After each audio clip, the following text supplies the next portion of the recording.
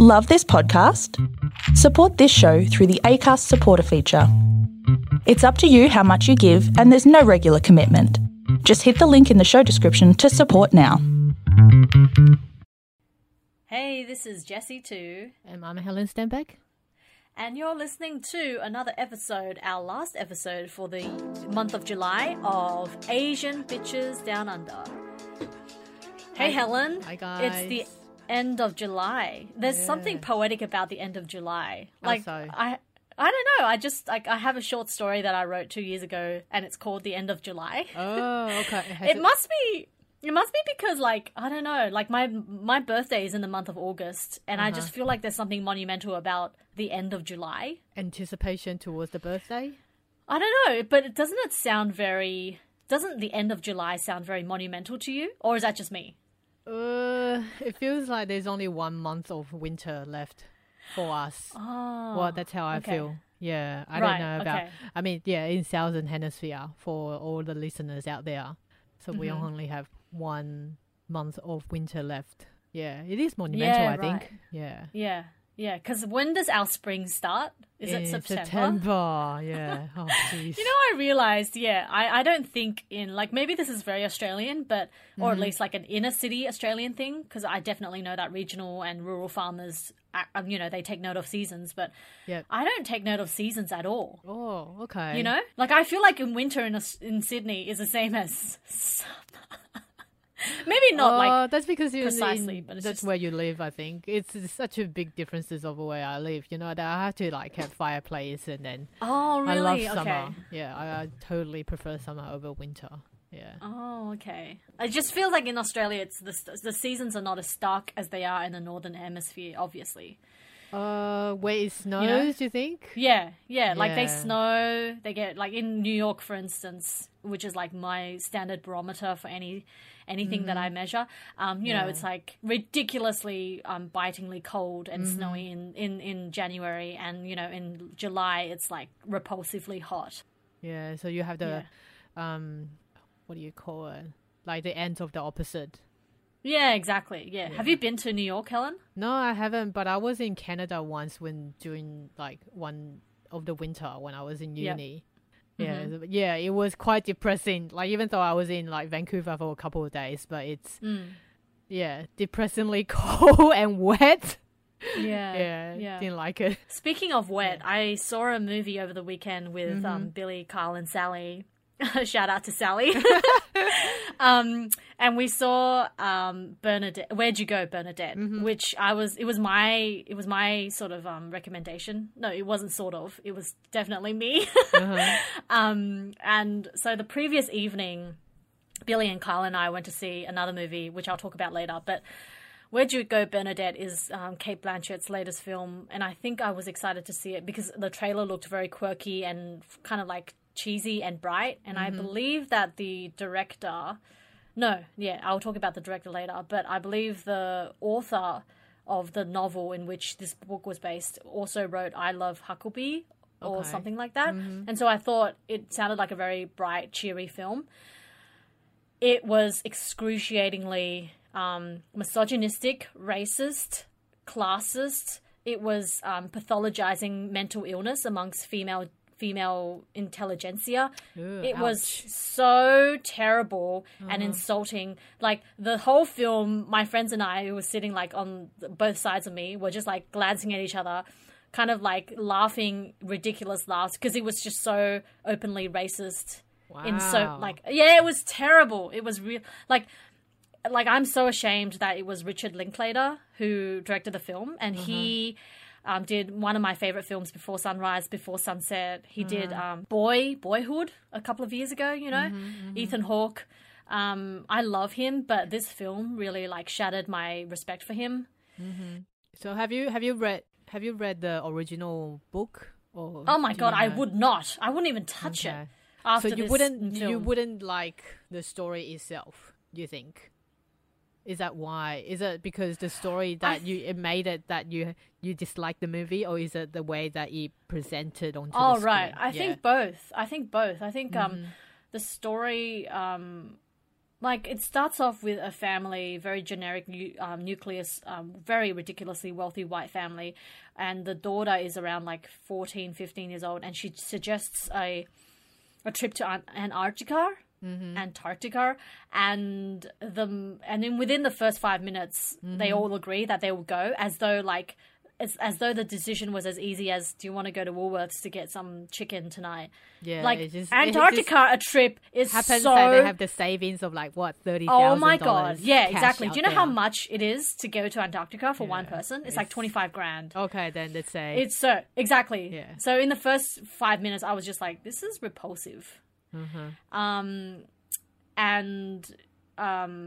We were all four of us were like deeply like at the end of the movie we're like, what the fuck was that? You just wasted like 2.5 hours. Well, no, I never think that way. Nothing is a waste for me, like especially when I go see a movie. But Kate Blanchett, we were all like, yeah, we're not really a big fan of her.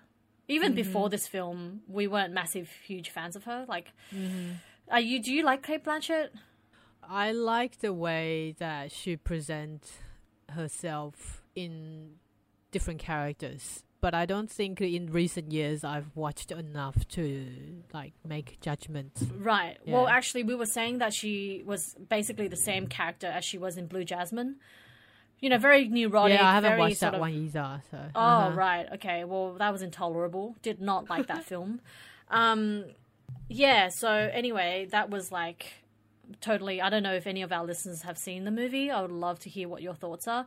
But I did not like it at all. I just found it deeply, deeply uncomfortable and so bad for 2020. Just like there's... How old is the book? How old is the story? Like when was the book? I don't know. Yeah. I don't know. Maybe okay, 2-3 do you think it's years old? Okay, so it's very recent. I'd say so, yeah. Would you care to give us an example of like sexist or racist? Like okay, so scene? Yeah. So the story is of this woman named Bernadette Fox, and she is. We sort of find out throughout the film that she was a architectural genius, and that got me really excited because I didn't know that going into the film, and I always find architectural people really interesting. And then slowly, we realized that she had stopped creating after she had her baby, her daughter, and then throughout the film, we see her behaving weirdly, like she is not taking her medication. She doesn't have any friends. Like the way the film shapes her is in a way that sort of condemns her as a genius and and sort of pathologizes her mental illness. Kind of like it's her fault, and the whole family and like a bunch of psychiatrists are going all around trying to fix her. Like, quote unquote, fix her. Yeah. And it's really insulting just the way that they portray this genius woman. And it's also a kind of battle cry between LA and Seattle. So the movie is set in Seattle where it's always raining. And how she kind of became depressed after having her baby and then also moving to Seattle because her husband, played by Billy Crudup, who's like super handsome, but in the film is very, very basic. He is also a kind of creative genius. He kind of invents this AI software, and it's kind of like we learn that his career kind of skyrockets after their marriage, and hers just stops. Which is very prevalent, isn't it? Oh, yeah. Absolutely. Yeah, Absolutely. So anyway, it's I'm just surprised that Richard Linklater made such an awful, basic film. Do you think it's just presenting what's happening around the world? You know, like it's reflecting how women... I think it sounds like, to me, it sounds quite similar to... What's the other film that Charlize Theron was in? Tully? Tully, yeah. Oh, you're obsessed with that film. I didn't even watch it. I didn't want to watch it. Oh, really? Yeah, I don't think... But you always talk about it. I always talk about it because it's so relevant to a lot of women out there. Oh, I don't know. Yeah. Like, as in motherhood, as in like right. when a woman enters motherhood, like... She gets mentally ill. Yeah, there's a mental illness because involvement. they're sleep deprived. Yeah. They're always sleep deprived, right? Yeah. And just really quickly, I'll mention the other film, which was Billy and Kyle's idea. We went to see The King of Staten Island, which is a Judd Apatow movie starring Pete Davidson. I liked this way more than Where'd You Go, Bernadette, even though this film was about a straight white male. Pete Davidson, I don't know for those... Oh, I'm sure everyone knows it, actually. SNL star, ex-fiancé of Adriana Grande. He has a lot of tattoos on his body. And anyway, this movie was a collaboration between him and Judd Apatow. And it's loosely based on Pete Davidson's real life, where he... about his story navigating the grief of his father who died in 9/11. His father was a fireman. Yeah. And... this film was really heartwarming and so beautiful. I mean, I have conflicting ideas about it because, you know, everything, the women in the film all kind of fall around him, and everything works out for him in the end. You know, it sympathizes and humanizes a category of men where I feel like we don't need further empathy for them because they already have so much. But I'm also conflicted because this is a story about a child... a person who was a child when they lost their parents, one of their parents on 9/11. And I don't think that, you know, I should not want that kind of story because, you know, any story that deals with the grief of a child is a valuable story in this world. So I'm not saying it's not valuable at all. But he just got a chance to talk about it because he's someone popular and famous. Yeah, definitely. So maybe I'm criticizing his fame more than anything else, but it was a really beautiful film. Like we came out of it really, really like our hearts were much bigger. It was just so nice to go back to the cinemas as well. So yeah, I was happy to return over the weekend to 2 films. What about you? So I'm like you. I've got 2 films, and one that I dislike and one that I actually quite like. So I'm still digging through Taiwan Film Festival this week, which is going to end in 2 days. Okay. So the first movie I'm going to talk about is Girlfriend, Boyfriend.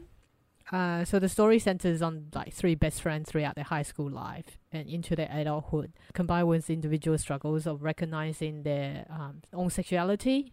And also they had scenes of like the fight of democracy in Taiwan. To be honest, I didn't like the film. You know, even though that they have like really powerful cast, there was this mixed guy, Radiant Von Gang, I think. He's like mixed race? Yeah. He's like half Welsh, half Chinese.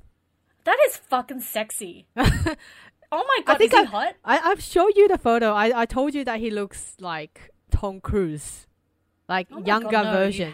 You have okay, not shown I'll show me you. This guy. I'll show it to you next time. Yeah. Okay. Anyway, he's taller actually. Taller than Tom Cruise. The cinematography was done very well. You know, the scenes of the high school feels kind of very olden day. Like I think the setting was started in like at the 80s, and they're slowly moving into the modern days of adulthood. But I think somewhere that it's just lost the plot. I couldn't really pinpoint, you know. The story just got intertwined into a very bad way, like when they enter their adulthood. Yeah, I think the story is there. The story was well done, but it's just the way that the movie presented towards the end. I didn't like it. Yeah. The title Girlfriend, Boyfriend, because there's 1 girl and 2 boys. One of the guy is gay, and the guy in the middle, like we can't really tell throughout the whole movie whether or not that he's straight or he's bi, because he end up with the girl, but he have these strong feelings towards another boy because they had always been like very, very good friends. When they grow up into adulthood, that the straight guy, let's just call him the straight guy, end up seeing other woman, so he kind of dumped this girlfriend in high school. But the girl latches on him, so she become his mistress even though that he got married. The gay guy who was struggling throughout the society of identifying himself, you know, how he can be accepted, you know, in Taiwan. This is before same-sex marriage and all the, you know, acknowledgement of the homosexuality in Taiwan. Was legalized. Yeah, it was legalized, of course. And in the movie, during their adulthood, the gay guy was having an affair with another married guy who was married to a woman. But the reason I didn't really like this story is that, like, toward the conclusion of the movie is that the woman got pregnant, and then She was thinking whether or not she should abort the pregnancy, and at the end she didn't. And we just see that the whole thing just phased out with that you can tell that she's given up. She gave birth to like twin girls, but she left the twin girls with the gay man to raise them. Yeah, so I feel like the whole movie is like, okay, so you're saying, to me it feels like the straight guy can fuck around like everyone else's life, and the punishment was bared by the woman and the gay guy. Yeah. So I didn't that's really always like the it. case. Yeah, unfortunately. I just want to quickly mention that if anyone wants to watch, Taiwanese LGBTQI genre, I would prefer to recommend Dear X. It's still on Netflix, Right, I think. yeah. You've watched that as well, didn't you? No, I haven't. Didn't you? The one that they No. sing Bali song. Oh, yeah. No, I haven't. I don't think I have. Oh, no, I have. Sorry. That was horrifying. That was horrifying, that film. Was It it? was I just- loved it. Well, I mean, I loved it. It was horrifying in that it was so sad. And it was just like such a discomforting. It's like the way that Roma was discomforting sadness. Like I like, there's different types of sadnesses. There's like good sadness, and then there's like horrifying sadness. And I feel like Dear X was a horrifying sadness. Also because the mother was such an excruciating character. But it's who was reality. Yeah, it's the I know, reality. I know. Yeah. Yeah. What was the other film? So the other film is Taipei Exchange. I spoke to you about it last night. I feel like this is a bit more pleasant, mellow, like drama/comedy. It's a relatively old movie again, released in 2010. So the story is...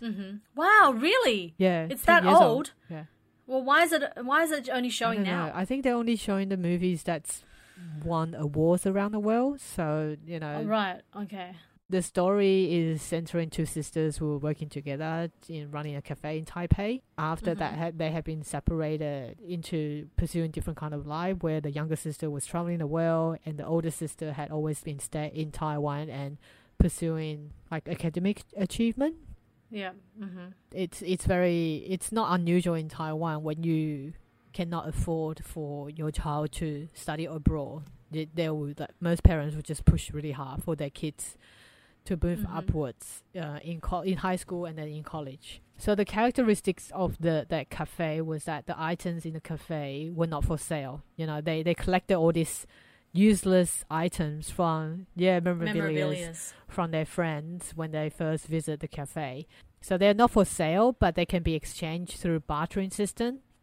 And the value of individual items are determined by the sisters, and also the customers who desires that item. I think the message of the movie was try to convey how, the individual sentimental items cannot be deemed the equal value for everyone. Yeah. So in the movie, there was exchange in labor, there was exchange in storytelling, and even music performance for items. I think it's very heartwarming. Also during the movie, this is something that I never really seen in other movies. There's a technique that I think the director did with this movie was that he inserted recordings or videos of people randomly on the street being asked about, if you're going to make a choice, what would you do, if you're facing a dilemma. Like, for example, in the movie, we see that the sisters, during the youth, they had a dilemma of they can choose to go overseas or they can continue to study. Like, the mom cannot afford to do, like, sending them both overseas. So the mom said that they let them choose. Towards the end of the movie, they also have another short clip about asking random people on the street, saying that what's one item in your life that you feel is the biggest value for you? Well, for me, it's probably a book. Like it's probably a physical book that I would value above everything else. I don't have any physical possession that I value at all, to be honest. Like, I have no memorabilia, I have nothing. Like, even the ring that mum gave me, I don't care about it. Not because I don't care about a gift from mum, it's just because I'm so I'm not like one of those people who are super anti-material, but like, I honestly think that objects matter, like, have zero value in my life. The only things that I value in my life are things that I can't touch. Yeah, that's something That's something that a lot of like the random yeah. people on the street that they say that, one thing that's the biggest value in my life is my relationship with my parents, or someone's like, or to be safe, or someone who would say like to be happy and things like that. Okay. Do you have something, what would you say your most valuable item is? I'd say my most valuable item is, I know what you're going to say, your fucking dogs. Besides dogs. My most valuable item, my most valuable item is probably... Your books behind you? But that's so many books. Probably like one book in particular, which is Andrew Solomon's Far From the Tree. That's probably my most valuable item. Because that book is a fucking godsend. Jesus Christ. Okay, should we dive deep into what we're going to talk about this week? This week, last week, what happened was the story of this cheese company called COON, COON, which has been around in Australia for quite some time. 1935, I think. Yeah. So after decades of fighting for this change, one particular man, his name was Dr. Stephen Hagen, he tried to get this name changed. So this cheese is like kind of basic cheese that you sprinkle on pizza, or like cheddar cheese. And it's kind of iconic in the way that Vegemite or Tim Tam is in Australia. And like I grew up not knowing the racial slur of I didn't know. COON. Yeah, I did not know that ever. But there's actually a really large history about it. And so the COON caricature was born during the American slavery. It's an extremely disparaging, contemptuous, and offensive racial slang that's shorthand for raccoon. And it's a term used to refer to a black person or a rustic or undignified person.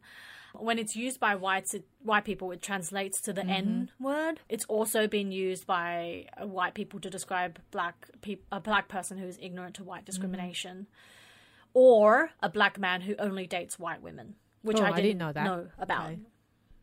Yeah. So if you had seen Django Unchained, Samuel L. Jackson apparently plays a COON. Okay, so he was dating a white woman, like someone who's no. No, not specifically that definition. Like, I haven't actually seen Django Unchained because I'm so not a fan of Quentin Tarantino. And his character is... Have you seen that movie? No, I haven't. I've heard good reviews about it, but I don't know what's a fuss. Oh, well, he could never get a bad review. So that caricature of the COON was carried on throughout the 20th century through Hollywood. And it was, and the identity of a COON was portrayed as a lazy, easily frightened, chronically idle, inarticulate buffoon. That's what the white supremacists in Hollywood were trying to portray. At the beginning of the 1900s, many white people supported the implementation of the Jim Crow laws and that kind of etiquette.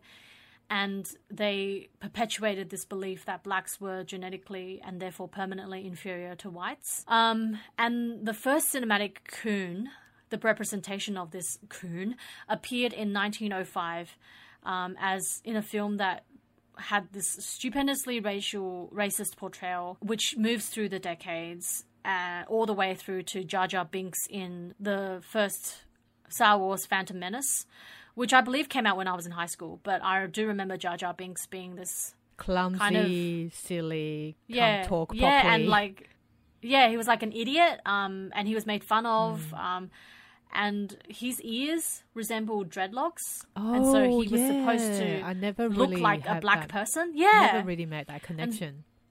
I know, but and his skin is darker, you know, like when I think about it, I think, that's such a fucking racist Now you mention concept, it, was it has anyone written about it?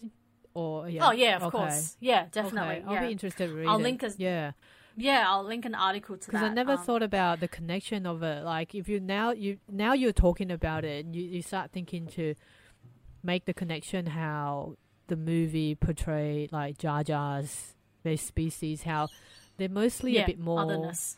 Uncivilized, how the way that he eats food is with his tongue. Exactly, See, all these insidious ways that Hollywood operates, far out, right? As we mentioned earlier before as well, with how they portray Asians and Chinese in area. No, definitely, yeah. This is exactly how white supremacy works and racism. Yeah, of course. It's at the level of culture, i.e. film. Yeah. I think film is the most powerful force of racism and any other kind of discrimination. I really think that. So anyway, the COON caricature was one of the stock characters among minstrel performers. For those who don't know it, the minstrel show was like an American form of entertainment that exposed white people to African American music and dance that developed in the early 19th century. So each show consisted of comic skits, variety acts, dancing, music performances that depicted people specifically of African descent. And often it would fall into sort of long-lasting cruel stereotypes that echoed through popular culture in America. So the issue of COON and the cheese company was highlighted by an Australian comedian called Josh Thomas, who on Twitter had previously suggested that COON cheese should be renamed due to an associated racial slur. And a spokesman for Saputo Dairy Australia, they're the people who own COON, had previously defended the brand name, explaining that it was named after Edward William COON. According to Dr. Stephen Hagen, the activist who's been fighting for this change for 20 years, Edward COON was an uneducated, this is Stephen Hagen's words, an uneducated Russian immigrant who worked as a factory hand, and the patent was launched by him under his own name. That's the background story for COON cheese, and this move to get rid of the name has been heralded by some as cancel culture gone too far. Some people are celebrating it with all things that have happened around the world with a lot of old episodes of blackface in America being cancelled, and a lot of corporations getting on board with trying to perform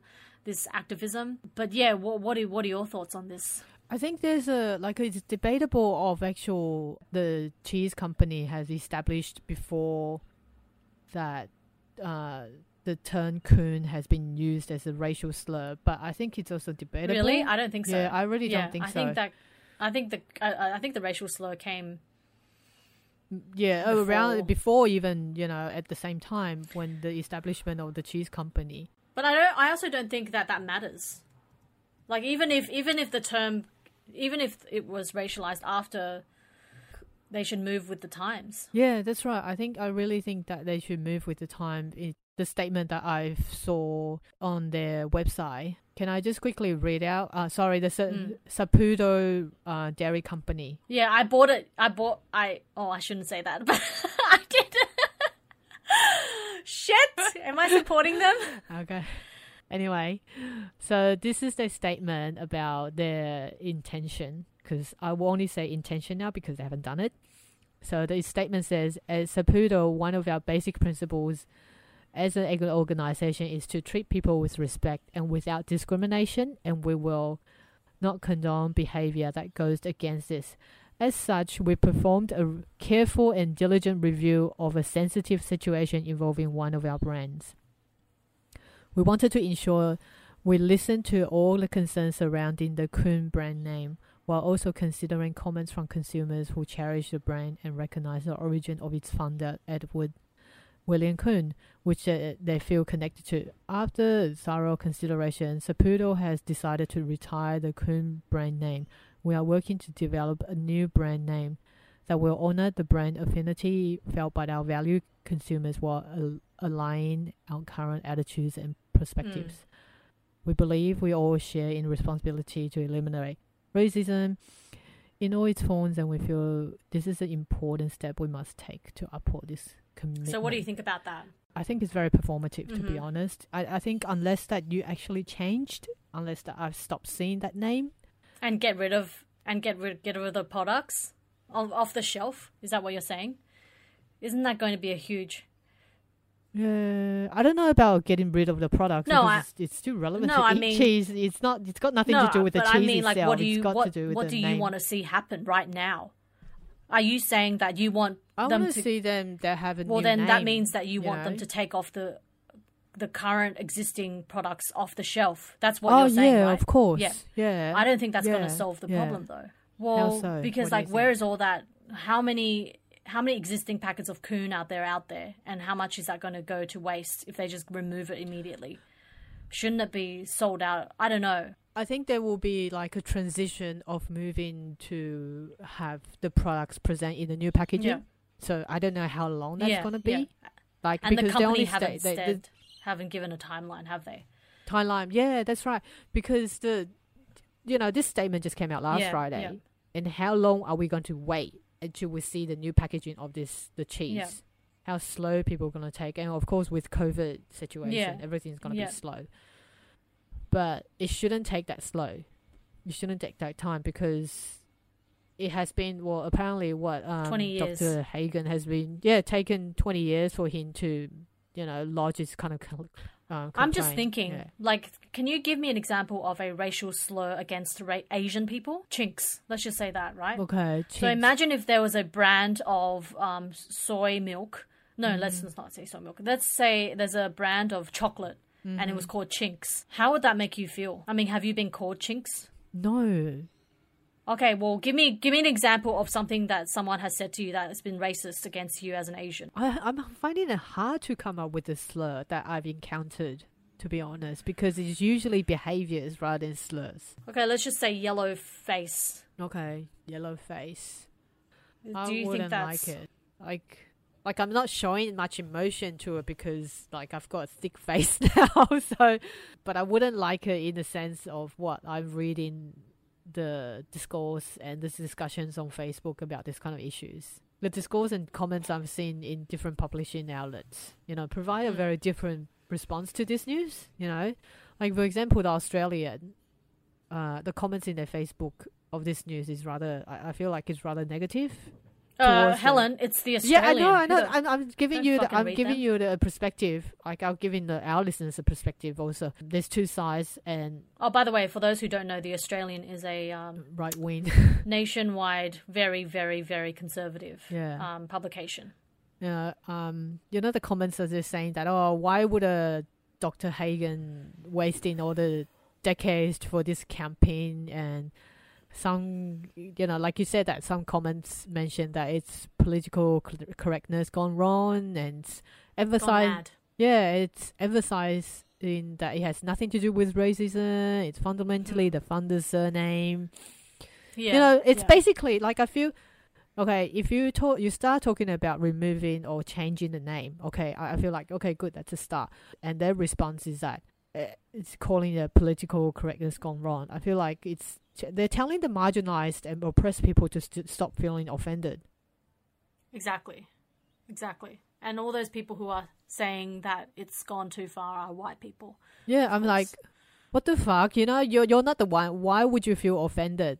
What do you have the right to tell us? Because they don't want to feel uncomfortable. Yeah, true. That's the thing. White people do not like to feel discomfort. Whereas, like, that's the only thing you and I have ever felt, I felt my whole life has been in this body as, 30 years of discomfort. Like, my gosh, like, try and get used to that. Jeez. But I'm kind of there's two things I want to say. Firstly, it matters because language matters. Okay. But then also, secondly, I want to quote Malcolm X in this point. He says, "The white man will try to satisfy us with symbolic victories rather than economic equality and real justice." So I feel like, everything that's gone on since George Floyd has been corporate symbolic victories. Like in the US, there's this charge to try and get rid of the term master bedroom, because of the master slave connotations. Yep. That I feel like is a symbolic victory, although also it matters because language matters. What happens in this capitalist society is corporations are very, very extremely good at turning adversity into and commodifying it, and that's what we see is happening. And I think what a lot of black people want is, what really matters is, the overabundant rate of incarceration, the social justice system in the States. They want reconciliation and reparations. They want real change. Like these things that we're talking about, like the renaming of things, like brands.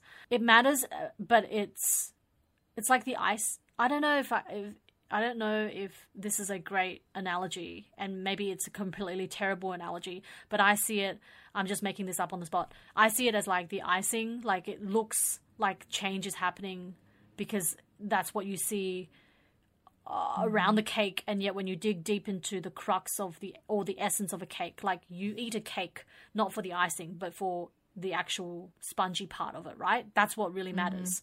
That's how a cake should be judged. That is where real change should occur, right? Yes.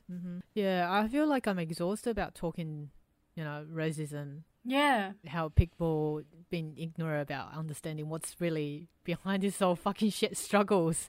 Like you talk about the metaphor of using a cake. Because I was just talking to my friend, I was chatting to my friend yesterday afternoon, like on one of our chat room, and it just amazes me how much that I have to do to tell people about. It's not about words. It's not only about words. It's about all this systematic oppression, systematic racism. One of my friends just don't get it. It's just... I don't know why you're friends with them. I'm trying to educate people here. Anyway. Oh, God. Is she white, your friend? No, she's Asian. She's Asian. This is the danger here, okay? This is the danger here, what I'm seeing. Asian immigrants like us who doesn't get enough information, and they just absorb things around themselves, and also they read very limited media, and or they don't read at all. Or they don't read at all, of course, and they get their stories from a very like narrow group of people, and they make up their mind about how the society works. An example? Okay, I'm just going to give you an example. When an Asian immigrant, arrives in Australia, and the first thing that they see around her community is that, there's white people, there's different type of people, and she or him start making rankings of individual race of people. She would dislike Indians because they're the taxi drivers and the shopkeepers. Yeah. And the so there's a certain... There's a hierarchy that, of course, good that you explained it for me. And then for indigenous people, she would often question why they are usually the one that gets in trouble, and why are they the one who hangs around the streets? Yeah, homeless. And why are they the one who are drug addicts? That kind of thing. So I'm trying to explain to these people, saying that they didn't fall into that situation because they chose to do that, because there's a huge history behind it that you really need to read about it, understand about the massacre, the first settlers, and exactly. But they prefer not to do it. They prefer choose not to read up the history. But I think one problem is that a lot of this kind of history are not available in other languages. So it's not accessible for those people with, English as second language. So they immediately thought that, this is how I perceive them. I'm going to just judge them because they had all those years to make change, but they choose not to. And I'm trying to explain that, because the government is not doing enough yet, and they refuse to take up that kind of, thinking. Are you saying that there are no books? Are you saying that there are no books available in Chinese that explains, or any articles? Are you saying there are no books or articles or literature out there that explains the Australian genocide history in Chinese? Is that what you're saying? I don't think there is yet. But even with the BLM movement in US, like when I was looking in through, the Asian Creative Network, there were a lot of members that were asking, can anyone find any sources that I like in Vietnamese or in Chinese or in Korean that I can show to my parents to explain that, the actual meaning and the truth behind all this, because my parents, who's been here for like 30 years, have no idea, and they actually hate black people for no reason at all. Exactly. Yeah. Yeah. It's repulsive. I don't understand anyone who's not interested in history. I hate them. People who don't are not interested or curious in history. I'm just like, what kind of person are you? And what's worse is that I feel like when they're talking about, oh, that's all the past, you know, you're gonna move forward. What? And My I'm just God. thinking, gosh, it's like, okay, you can move forward faster than anyone else, but everyone recovers differently. You can't expect something that happens. That's not even the point, though. For like you're speaking more 200 years. specifically. Yeah. I'm talking about the whole. It's a systemic, institutionalized oppression. That's what's happened. It's not, which is still happens now. Exactly. It still happens now, and they don't see it. They just don't see it. Yeah, well, a lot of people. I guess because some people are in such a privileged position, like they don't see it, or they choose. Oh yeah, not to I think see most it. people choose not to see it. Definitely, Yeah, because it makes them uncomfortable. Exactly. I wouldn't really want to do what you do and explain. That's why I've actually just given up on. Last week I told you about this friend, high school friends who I've given up on.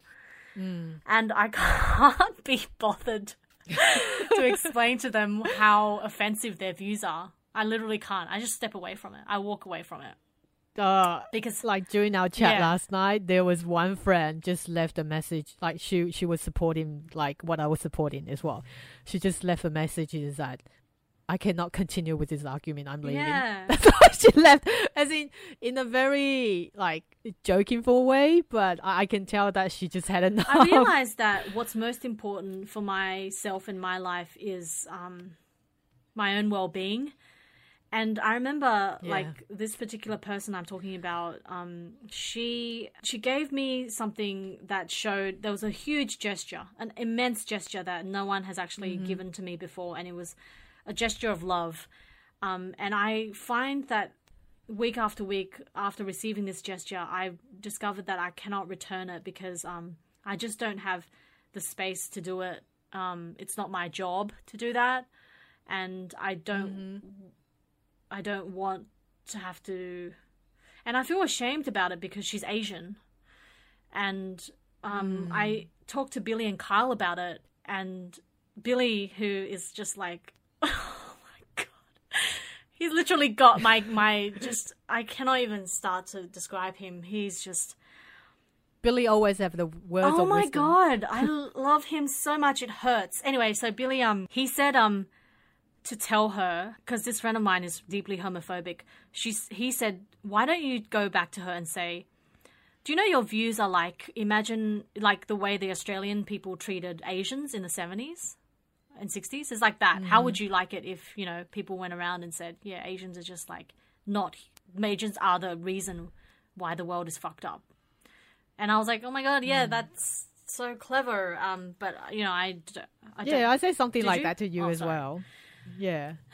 That's all right. It's just like replacing her otherness. Otherness onto herself. But I think it will be really hard. I can't be bothered. Yeah. Simple as that. I'm too lazy and I'm owning my laziness, okay?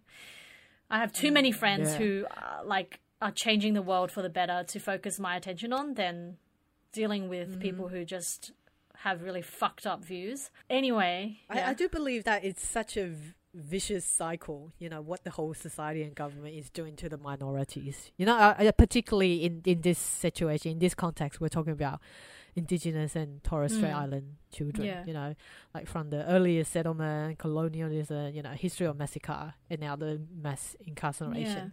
You know, I try to urge everyone, like around me, to really dig into Australia history, but don't listen to what the government say, you know, all the time. And maybe just try to do some critical thinkings by yourself. A lot of people don't like thinking.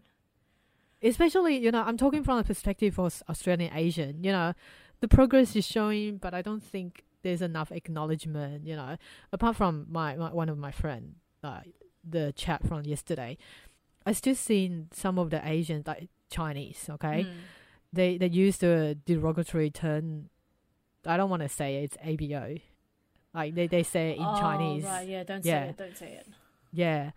And they think it's okay to use them. That's disgusting. Like they literally like phonetically translate it into Chinese. Yeah. And many still don't understand, like, why can't I use it? You know? Oh, man. Really? Jesus. Oh, yeah. That's just that's horrifying. Like, every time I see this, like, the term is used in the discussion, like, I mention it, I saying that, okay, it's inappropriate, you know? And they don't feel that it's wrong. So that's from the Australian Asians side. But also, I think there's still a lot of, like, we think that it doesn't really happen to us around, but it does happen. Remember, I don't know if you remember that our sisters told us the story from her colleague. This is like her colleague, like she's a teacher. The teacher was like teaching about Aboriginal history, the massacre and things like that. And the child goes back, and one of the students went home and talked about this at their home. And then the father refuses to acknowledge that the white people did it wrong.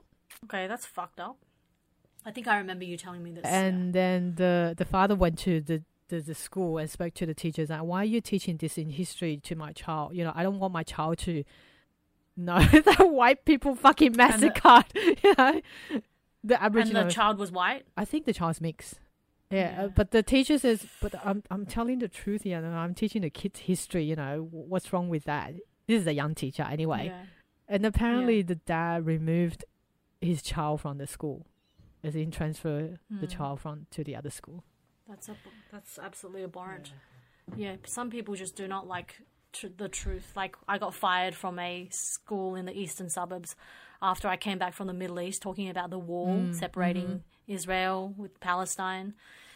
God, that was a horrifying incident, but like really funny in hindsight. So we're talking about, you know, how we tackle racism and all that. There's another element that I want to talk about is performative anti-racism. How we see like business posting statements like we're in a line with social justice movement to support BLM, and we're saddened by the news of George Floyd, etc., etc. You know, I think the statement like this are great, but by no means they are wrong. But I want to really question like what are the businesses doing apart from doing this kind of nothing. 嘴炮 mouth cannon, you know, trash talk about it. Puffing. Yeah. It's vacuous puffing. It's like mandatory. It's like social corporate consciousness is now a mandatory part of every single business. Yeah. But at the end of the day, we can't forget that all these businesses, their bottom line is to make money. Yeah, yeah. So whatever they will do to make sure that they don't lose money, they will do. I mean, do you know that I feel like when the businesses are printing out this kind of statement, I want to ask them that, okay, so do you have like equal numbers of course not. like black people in your in your company? Is your recruitment like procedures not discriminating any type of people and things like that, you know? Yeah. And how diverse is your company and things like that? Yeah. The other day, so I went to a hip hop jazz class the other night. I've been going a lot, both to the Sydney Dance Company and the one near me in Central.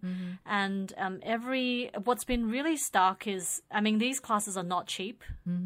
They're like almost $30 for each class, and so they're not cheap. And every single week that I go, there's always either only white people or Asian women who go, or Asian men, gay Asian men.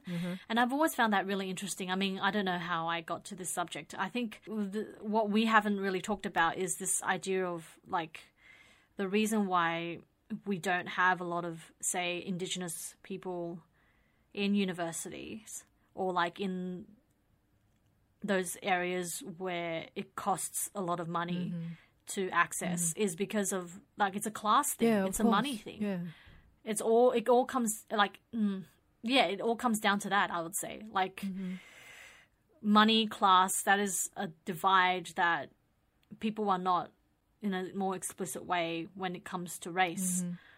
You know, there's a reason, like I look around the area that I live in the inner west of Sydney, and you know, I've become much more, since like talking to you in the last couple of months, I've become much more aware of the Asians that I meet in my everyday kind of circles. And I meet them, either they're the guys on the bikes or the women on the bikes delivering Uber, delivering food to, you know, the inner west rich people. myself included. Although, like, I don't remember the last time I ordered Uber Eats. Or there's this, like, there are a couple of Asians in their 50s and 60s that I see opening the garbage cans on my street once a week because they're collecting the bottles recycling, for recycling, so that they get a couple of dollars from each. And I always kind of, like, some of them remind me of my parents, and it always makes me kind of really sad seeing them because they're the only Asians I see besides the ones at, you know, dance classes. It's really strange. I think it might be intergenerational thing as well. Maybe the older Asians are maybe more frugal and they're not willing to spend money onto what you're spending now. Like if you tell our parents how much that you're spending on the dance classes, do you think they will, like, their priority is different? Yeah. Anyway, another thing that I want to mention is that all this be the Black Lives Matter movement. Picked up a couple of articles I read today. There's an opinion editorial by, I'm going to pronounce this right, Al Jazeera. I can never pronounce it. Yeah. Say it with me. Al Jazeera. Al Jazeera. Yeah, come on. Yeah, of course you know it. By Zambi Manai. She's a South African law student. She's written the article about how she feels of Black Lives Matter movement. And she said that, and I quote, "The power of social media as an outlet to organize and build transnational movement for social and political change is undeniable. However, there is still more work to do to build real, effective transnational solidarity." Also, another obstacle to transnational solidarity is the fact that while the fusion of social media and social justice has become more prevalent, we still rely heavily on Western media to deem what issue, tragedy, or calamity is worth of social outrage. You know, she highlights that the American, of course, once again initiated the movement, but the spotlight has not shined on other countries' racism issues. You know, for example, our own very own Australian First Nation people, and in Taiwan, in China. Oh my God, yeah. Like there are people in our family. I'm not going to name names. There are people in our family who are deeply no. I'm really not saying anyone in particular, but there are people in our family. Like I think I'm a racist. I do. Definitely. Yeah. I think there's a bit of racism in everyone. You cannot say that you're not. Yeah, and I hate that. I'm a racist, I'm a heightist, I'm a looksist. But I want to get rid of all those things. But it depends how you approach and how you manage yourself to, I don't know, slowly make the progress to change. And also, when I read her piece, I was just thinking about, you know, yesterday's protest in Sydney. You know, I'm curious about why is the protest, the BLM protest in Sydney was led by a white man who was arrested. So my friend James went, and he's friends with the organizer. Okay. Yeah, I think 6 people were arrested. Yeah, 6 people were arrested, and hundreds of people gathered. So I feel I'm kind of suspicious how like media moves around and controls the discourse of the Black Lives Matter in Australia. You know, not enough people have read that it's actually. There was like a demand for opening the investigation for one of the Indigenous men, David Dungay Jr. And his nephew Paul Silver has indicated that if Premier consent to open up the investigation, he's willing to call off the protest. But of course, there's nothing came out from the government of doing anything. So I think it's like they manipulate this protest to flare up their emotions, to continue the protest, which actually makes them look bad during this COVID situation. Makes who look bad? The protesters, because you see so much discourse about like calling them that they're selfish because it's during COVID, you shouldn't be doing this, you're risking everyone's life. I'm just thinking, okay, the Indigenous people are the most vulnerable one if they get caught in this COVID, you know, disease.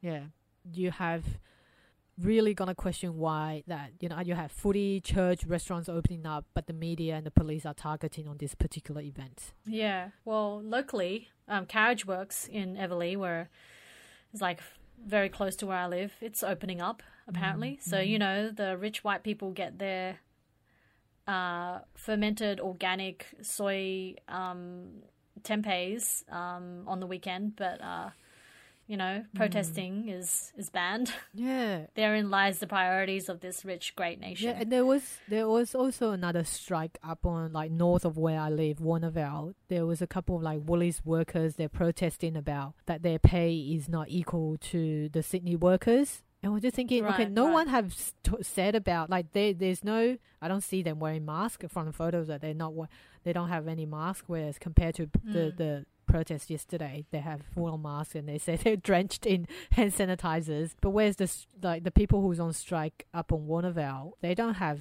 masks on, but I don't see anyone calling out them of endangering people during the COVID situation. Just like, I guess, just to wrap up, I feel like the older I get, the more I'm like, there's got to be a better, healthier way, more productive way to channel my anger and efficiency. Yeah. What are your final words? I think, like every time if I talk about Indigenous issues, I always tell people to go ahead and read Dark Email by Bruce Pascoe, and you're sick of me saying that. Okay. Because it's got like really good histories of first Australians, their way of living prior and during the settlers' arrivals, and their agricultural, economical, and their social establishments. Is Bruce Indigenous? Yes, he is. Yeah, of course there was a debate earlier this year, but yeah, it's been brushed off. They're absolutely civil, they were made uncivilized by the settlers, and the perception of being uncivilized were created by the whites. All of English language has been created by white people. Yeah. And its definitions. I think there's enough books, well, at least English books and podcasts and YouTube channels that devote in discussion of Indigenous culture and history, and people would just stop complaining, I have to say, you do make an excellent point when you said that a lot of Australian history has not been translated to other languages. I haven't heard anyone point that out. That's really, really something. Yeah, maybe we should look into you and I can discuss. Further. Yeah, by ending the podcast today, I was just going to quickly say two things. First is the World Economic Forum, the suggestion of how to be allies. There's 4 points. So understand the systematic racism goes beyond history. Speak up about racism. Target racism in education. Petitions and political engagement. So those are the 4 points. And I want to end the podcast with how I educate my kids. I was just going to bring up our incident at our brother's place about, what was it, 2 years ago? Oh my God, 2 years. So Helen's daughter was 5 years old at this point. And we were going... you go ahead. Yeah, we were talking around, taking her, because our brother is loaded. Fuck him. And he lives like right by the water and around Sydney Harbour. And we were taking Aya, Helen and I were taking Aya at 5 years old around the foreshore walk. And there was around the foreshore walks, it's like a beautiful walk, and they have signs, sort of like small signs around the fauna and flora explaining kind of like the history and also the background of the plants around that place. And Aya stopped at one of the pictures, a sign where there was a picture of an Indigenous person.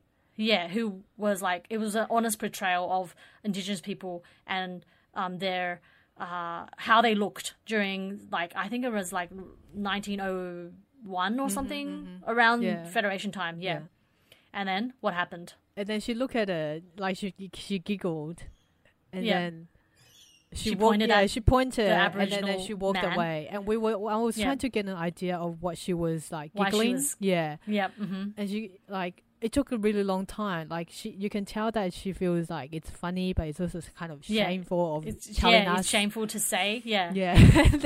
and then we were like trying to get it out from her. And then finally we were like, why are you laughing? Yeah. And finally she said, "Oh no, I can't say it. It's really rude." Rude. Yeah. It's a really bad word. Really bad and then we were like, what's the word start with? Word?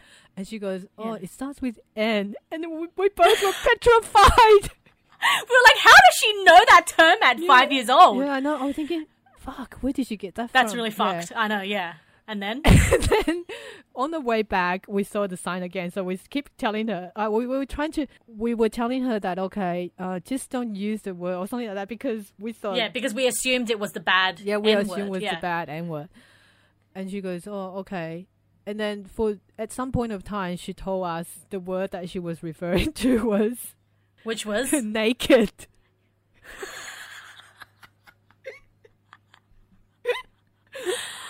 Like, such classic Aya. Yeah. Yeah. We were thinking, oh my God, okay. So she was... How does she know that? Yeah. Yeah.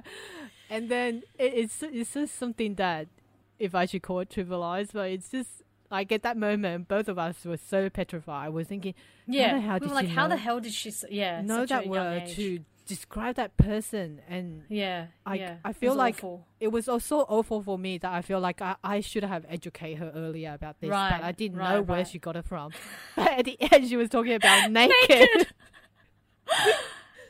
God, that's such a great story. But later, I actually told her the bad N-word used on black people. I told her about the history of it, and I want her to acknowledge that it is bad, the worst word in the world. Yeah, the worst word in the world, and I want her to know that she shouldn't use it. You know, of course, I hope that she doesn't use it, and also she needs to know if she hears it, she needs to call that person out. Well, let's hope she does. Yeah. All right, it was great to chat for another week, and I will see you guys next week for another pod. Yeah, remember to subscribe and send us feedbacks and rate us. Yeah, thanks, Helen. It was nice to chat. Yeah, fantastic. Okay, bye for now. Okay, bye.